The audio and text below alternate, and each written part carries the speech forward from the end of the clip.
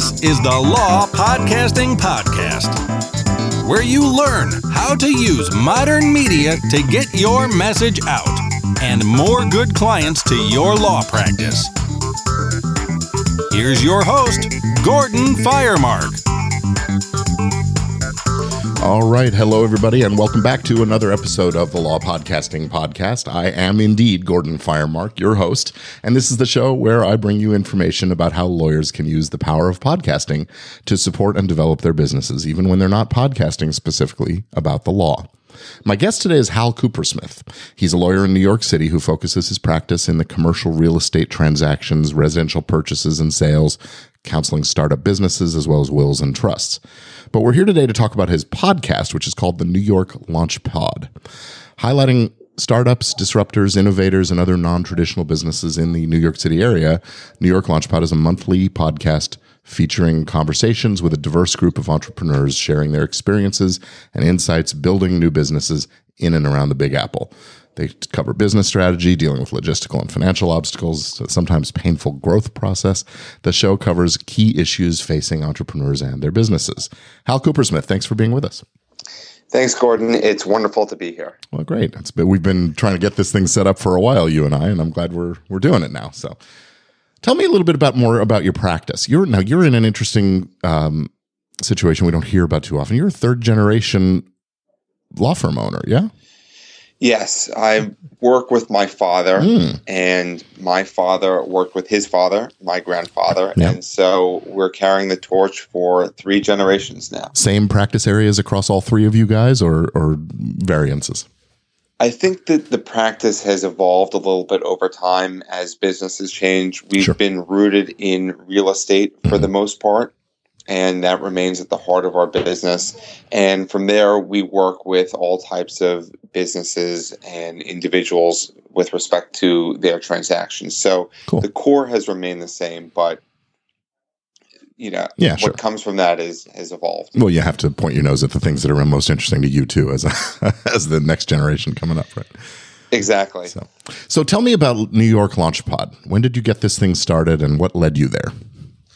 The first episodes were released in March 2015, and I always had an interest in podcasts. In college, I worked at our college radio station, which was in the news department. So even though it was a rock station, I was doing news. And when podcasts first came out, I gravitated towards them and started listening to them. And for a few years before I launched, I had the concept in my head, and it was just getting to that step of, I'm going to do this, because as I was listening to these podcasts, there wasn't really the explosion of growth that we've seen recently. And so I wanted to fill a need. I think the need is still there, and just got around to actually putting the steps in place to get it started. Okay, so you were listening to podcasts, and that was sort of what turned you on to the medium. What shows were you listening to then, and what are you still listening to now? Well, a lot of the shows that I started to listen to back in the day were sports shows, and that's what got me into it. I have an interest in fantasy football, so I was listening to fantasy football podcasts. Bill Simmons had a podcast and had an interest in that. Now there's been an explosion in terms of all the podcasts I listen to. And if I go through all of them, I hear you. Here a while. But Planet Money has also remained on my list as well.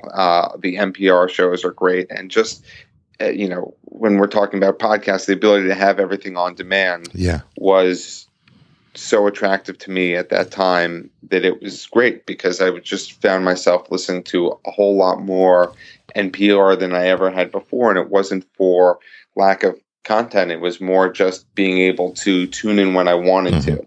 Yeah, that on demand, take it with you anywhere. Yeah. So I became an even bigger junkie of This American Life at the time as well. Okay, cool. Now, so you said you had a little bit of a background in college radio news. Did you get yourself set up for your podcast yourself, or did you have some help? And tell me about how you got going with that.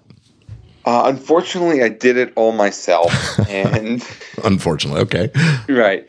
And the way that I got my start is I came across a New York Times article that had covered Pat Flynn and saw all these YouTube videos that Pat Flynn had put together.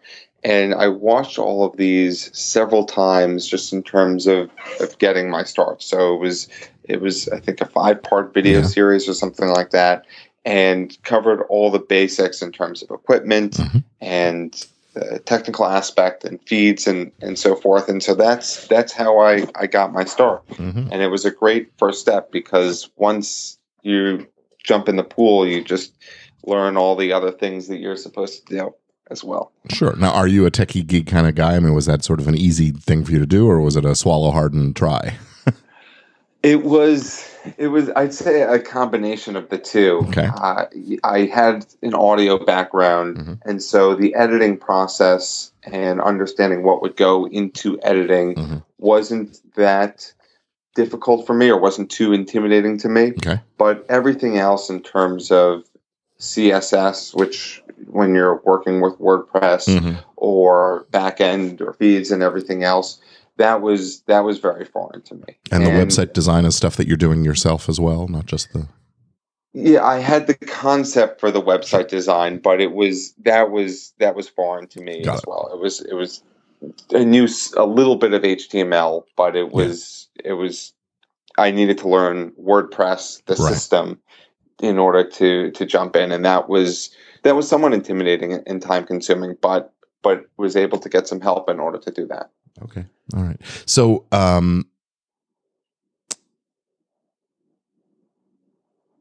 don't remember. There was a question on the tip of my tongue that I was going with, and I lost my train of thought. Now, I don't normally edit the show, so this is sometimes what happens. You just go with the flow. Let's talk about how it ties in with your law practice. Now, your podcast is not branded as part of your law practice, but do you see it connected, and do you see that it's beneficial? Absolutely. And the thing that I love about the podcast, which is it's the wonderful thing, because I have an interest in doing the podcast and can see some benefits that's helpful to my business. And I think if it were simply a hobby or simply something that I'm doing as marketing, I wouldn't have that enthusiasm. But, when there are down days and it's just a lot of work in terms of maintaining the podcast or growing the podcast, having both of those motivations has been very helpful. So it's not branded through a law firm because I didn't know, I was conscious of ethical considerations at the time, and I didn't want it to be. But what's been wonderful is interviewing the guests. I've been able to establish relationships that continue on. And some of my guests have been clients, and some of my guests have turned into clients. And it's been a wonderful way of just growing the practice. And even if it's someone who isn't a client, they may know someone. And it's just a wonderful way of building connections.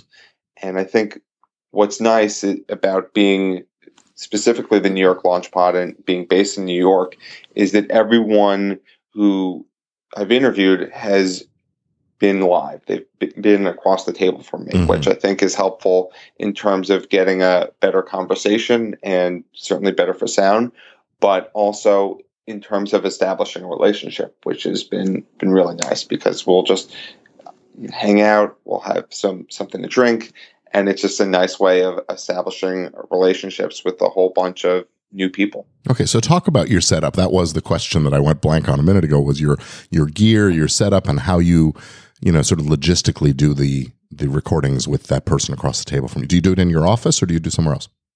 Everything is done in my office. Okay. So it's live in person. And the equipment itself, I started off with Audio-Technica ATR 2100 microphones. I'm still using that. Sure. And it goes into a Behringer mixer and into my computer. But hopefully, and from this past podcast movement, maybe changing up the equipment. Don't want to say who, but it's a wonderful way of just the growth that I was talking about. Yeah. In terms of you're able to get a start, and then once you are off and running, you're able to expand a little bit. So that's one of the things that's been wonderful for me, is just getting in and then realizing all the things that you can do, because it's a lot of information to take on it at one time. Yeah. So, you mentioned you had some concerns about ethics and keeping things a little separate from your practice. And in fact, you started up a separate entity for the podcast. Is that right? Bullpath Media? That's correct. Okay. And that was just for the podcast, or do you have other adventures going on in there? That's just for the podcast. Okay. It's the only adventure that's going on. What was the reasoning? I mean, we're talking to mostly lawyers listening to the show, so I'm interested in that. So when I started, I didn't know any other lawyers that were podcasting. Unfortunately, I hadn't come across you at the time. Yeah. And I didn't want it to be a part of my practice and just be part of something that's branded for the practice, for a couple reasons. One of them being ethical. Certainly having a separate business was helpful. And as any lawyer who is listening to this podcast knows, it's helpful to have a separate entity in case something goes wrong with one entity versus another. So those were all the factors that led me to starting a new entity. And I just thought it would be helpful to do that on my own. And in case something, I think we are talking about a new medium right now. Yeah. And while we have ideas of what will happen, and certainly being clear of ethical considerations, it's not for certain yet, I would say, until there are formal decisions. And so that was my concern, ethically, at least in terms of starting a separate entity. Okay, cool. So tell me about, how do you pick out your guests? How do you find and identify them? And what's your workflow once you do? So the hardest part in terms of finding guests for me was finding the first couple, and specifically the first two, because I wanted to release the first two episodes at the same time. Sure. And that was when I didn't have a product. I just had a logo, an introduction, and an outro. Sure. And it's hard to get guests and reach out and find folks who would appear on. So I actually, through my college network and friends, knew Evan Hammer and Matthew Farkash, who were my first two guests, who I'm always grateful to, and reached out and said, "Hey, I'm doing this thing. Would you want to appear on it?" And they were wonderful enough to say yes. And once I had a product, it became a little bit easier. I was able to reach out to other folks. A client of mine say, "I'm doing this. Would you want to come on?" A friend of a friend, here's what this sounds like. Here's what the look and feel is. Would you want to come on? And then I was off and running. And so now it's a little bit easier. People refer other people. Sometimes I'll cold call folks and they'll come on. And some guests have approached me to come on. And it's been a wonderful circle that has been able to evolve. Okay, so let's talk about the workflow now. So you've selected a guest, you've invited them. What's the next step for you? How do you prep for the show? What's the whole process look like? Well, at least in terms of doing research, I sort of take my legal background in terms of learning more about the guests and do as much research as I can about the guests and try to come up with some interesting questions that they haven't been asked before or different approach, and just find out as much information as possible. And even if it doesn't come up during the interview, I think it's a great way, about talking about it before, to show a rapport with the guests and show that you've actually done the work. So I try to do as much research as possible before the interview. And then once the interview starts, it's just whatever happens in the conversation. If it comes up or not, I have some questions that I'd like to ask, but try to be as responsive as possible to the guest. I wouldn't say that I am great at that all the time, but I certainly try my best. Okay. What about post-production? Are you doing a lot of editing on your show, or is it really just assembling the pieces, or what? I do a lot of editing afterwards, and I thought that would be helpful for me in the beginning phase of my podcast because everyone has verbal tics, and at least in terms of communicating, you realize how many verbal tics you have when you record yourself and have to edit out every etc. And so that was something that I wanted to do, at least for the first year, in terms of getting, because I am monthly, so that was a limited number of episodes, to get a better sense of communicating. And I think that that's been helpful for me in my practice, certainly in the podcast, and at least in terms of getting my point across just in other conversations, which is a very important tool for lawyers, even though we've gone through years of law school and other training to communicate. You can never stop learning that. Okay. So how did you decide on that month? I'm sorry, finish your thought. Oh, and I was actually going to say I'm having on a guest in the future who is a professional speech, I guess, instructor, communication instructor, and he, to his point as well, you can never stop learning. Yeah. So how did you end up using, you mentioned that you're a monthly show, which is interesting because that's sort of contrary to much of the prevailing, call it wisdom, if you will, about, podcasting should be something that's done with some frequency and doing it on a weekly basis. And how did you end up deciding on the monthly structure? And I'll tell you, I also have a monthly show in addition to this one. So my main show is a monthly one. So what was your thinking on that, and where's that taking you?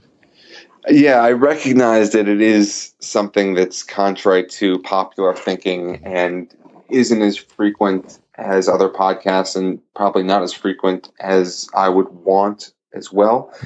I settled on monthly because, at least in terms of the instruction that I received and the videos that I watched, was keep to a definitive schedule. That was one of the main keys that they gave, one of the main points that it was done. And so I knew that I could keep to monthly, and I certainly, when I started, had no idea what I was doing, and I'm still learning along the way, and have yet to perfect a perfect system yet.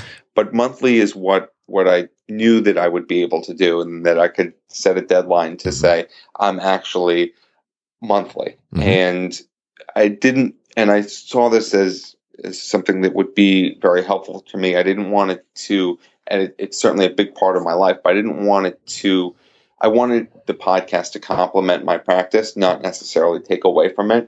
And my concern about going more frequently than monthly, at least at the beginning, was that the expression feed the beast in terms of content and so forth. I didn't want to dilute the show and dilute the quality, or just be stressed about getting on various guests and worrying that so much that it would take away from the practice. So do you have a set recording schedule? You always do it on a certain day of the month, or are you flexible on that front? I always release the episode on the first of the month, but I'll record guests at various times when it's convenient for them, and then hopefully have a couple episodes that I've recorded but not yet edited or gone into post-production until, for a while. So just have some in the bank. So yeah, exactly. Okay. And you're doing your own post-production, your own posting and show notes and everything? Yes, I'm doing my own post-production. I actually, from Podcast Movement, met an editor who I've just started working with. And for now, he's editing, he's mastering the show for the most part. But I think down the line, I'd like for him to edit the podcast in the future. And that would take a significant amount of time off my plate. You've mentioned Podcast Movement several times during the show, and I want to make sure for our listeners that aren't familiar, that is a conference for podcasters that's held once a year, usually in the summer. And I think that's how you and I first met, at the one in Fort Worth a couple of years ago. Yeah, I saw your presentation. I actually didn't attend the live session, but I saw the video replay, and I said, I have to reach out to Gordon. So, and then we've been communicating since then. Yeah, and we were all scheduled to have a drink at this year's Podcast Movement, and then some emergency came up in my schedule, and I wasn't able to make it. I was regretful of that, but here we are. So, that's great. So, you've talked about the post-production and sort of what's involved and the monthly scheduling. So I think that is part of the big objection that a lot of folks, when they think about what can I do, like a podcast as a marketing tool or whatever else, is the time commitment, the amount of that most precious resource really that goes into putting together a show. How much of your time would you say goes into putting together a single episode of your show? I knew that you were going to ask that question, and I was afraid to answer it. And my short answer is too much time. At least your law partners are listening, right? Right. It's been on weekends and it's been after work, but it took me a while to get, and I'm still cutting down the time that it takes to edit and from recording to publishing. Yeah. And so that's nice. Certainly the more you do it, the better you become and the less time it takes. I can't provide a definitive answer in terms of the number of hours because it depends. I don't have a set show length. So one episode, which was my longest, was an hour and 10 minutes, and that was a lot to edit because we had a lot more content than that, and some have been shorter. So it varies on the length of the show. And for me, I don't mind a longer episode because it means that the conversation has been more interesting. It just means on the back end that there's more to do. And I haven't, at least in terms of making my guests feel comfortable, because a lot of times I'm the beginning of their media circuit or they haven't done a podcast before, which I'm very happy about, to make it less pressure and less stress for them and say, don't worry, everyone messes up and I'll edit it out. And so I take on more responsibility and more work in terms of editing, but I'm happy to do that because I think the podcast comes out better. Okay. So you feel it's been a worthwhile investment of time and energy? Yeah, I absolutely think so. I mean, I love doing the podcast, and one of the things that's been nice recently or a few months ago was able to win the New York Press Club Award for Best Podcast. Oh, wow. And that was very exciting. And even if nothing else happens from the podcast, it's been a wonderful journey from that. And you devote so much time and energy, or I certainly do, in terms of doing it. And it just makes me very happy to do it. And so, I'm not sure if the return on investment, the numbers work out after I've been doing it for a year and a half at this point. But I certainly see the potential for it. And even if it doesn't happen, the enjoyment alone has been worthwhile for me. Well, it's interesting on that. I think there's a lot of different ways to measure that return on investment. That was going to be sort of my next question is what are your metrics that you use? Because you've received an award. That's a high profile thing that sets you up as an authority in a field at least, and something you can brag about in your marketing as well. And you get some personal satisfaction from it. You mentioned that you've made friendships and even some client relationships with your interview guests. So, it doesn't have to be a dollar for dollar return on investment if you are starting to, if you're seeing those kinds of benefits collectively adding up to what you've said is a worthwhile thing for you. So, right. And I know that your show encourages lawyers in terms of podcasting and marketing, and that was back to my point is that it's helpful as a marketing tool, but I would say that folks, and specifically attorneys who are seeing this exclusively as a marketing tool, the dollar for dollar may not work out. So it's important to be so passionate about being a podcaster and the medium in order to support the journey. That's a great line. Thank you for that. Yeah. Yeah. So what is it? I mean, let me ask you this. Do you connect the dots at all with the podcast and your firm? Do you mention, I've listened to a couple of your episodes and I don't think you're saying sponsored by the law firm or anything like that, but is it something that you do connect the dots a little bit or no? I think that I could probably do a better job of actually connecting the dots. I don't mention the law firm specifically right now in the podcast. There's a link to the podcast from my law firm site and vice versa. But even those, I wouldn't say, aren't super prominent. And that's something that I wrestle with a little bit existentially in terms of how closely to connect the dots, and don't stay up at night thinking about that. Right. But certainly it's in the back of my mind in terms of what should I do and how can I do this better in terms of connecting it, and do I, and does the podcast lose a step if I mention the law firm that much, or vice versa? Sure. And I have some ideas, hopefully down the pipe, that may work out. But for now, I think I could do a better job, at least in terms of connecting the two. Well, as you said earlier, every step, you never stop growing and learning. So there you go. So, right. What was the hardest thing about getting your show up and going? The hurdles that you've had to overcome, those kinds of things. The two biggest ones for me, one was just a mental hurdle in terms of being a lawyer and not knowing anyone else who had been a lawyer starting a podcast, was just, what is this going to mean for me being a lawyer, as weird as that may sound? And that was just a mental hurdle, which is, will other lawyers frown upon it? Is it going to hurt my business? How is it going to be?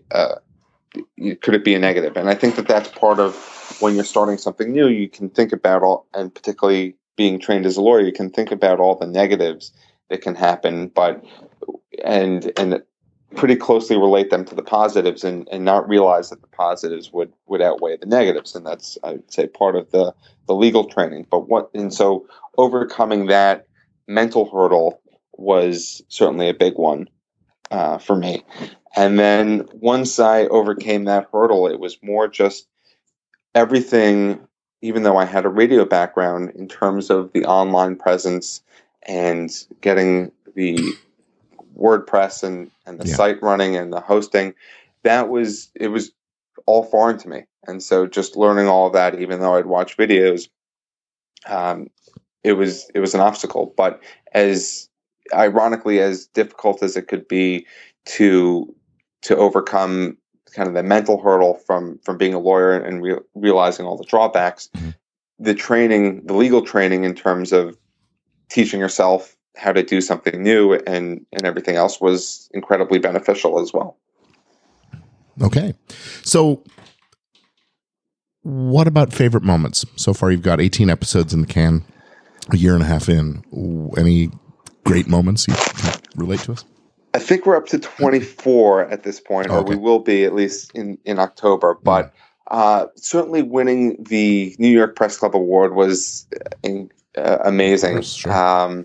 And just, I wouldn't say that I had, beyond that, a definitive favorite moment. I think it's just such a fun journey to be on. And recording the interviews, every interview, because it's monthly, has been really fun. And just checking to see the growth every day and how the podcast has grown. It's just been wonderful. And I've mentioned this several times, but even just going to Podcast Movement and seeing all these passionate podcasters have been so fun, and being a part of a medium that's growing and a new medium has just been a blast for me. That's great. So you mentioned the numbers and the growth. And so I'm going to ask you the question. What are you seeing in terms of number? You don't have to be specific exactly, but are you seeing consistent growth every month, every episode? Is it big, or are you still feeling, well, you answer the question as how you see. And then I want to follow up with, what are you doing and seeing in terms of audience engagement? So I think the thing that's hamstring me a little bit is being a monthly podcast. And if I were to be more frequent, I would see more rapid growth. But I think one of the things that's been wonderful has been that the number of countries that have been downloaded. And I haven't really put any money behind any marketing or Google ads or Facebook ads or anything else like that. And and just that I've been downloaded in 70 countries right now has been phenomenal to me.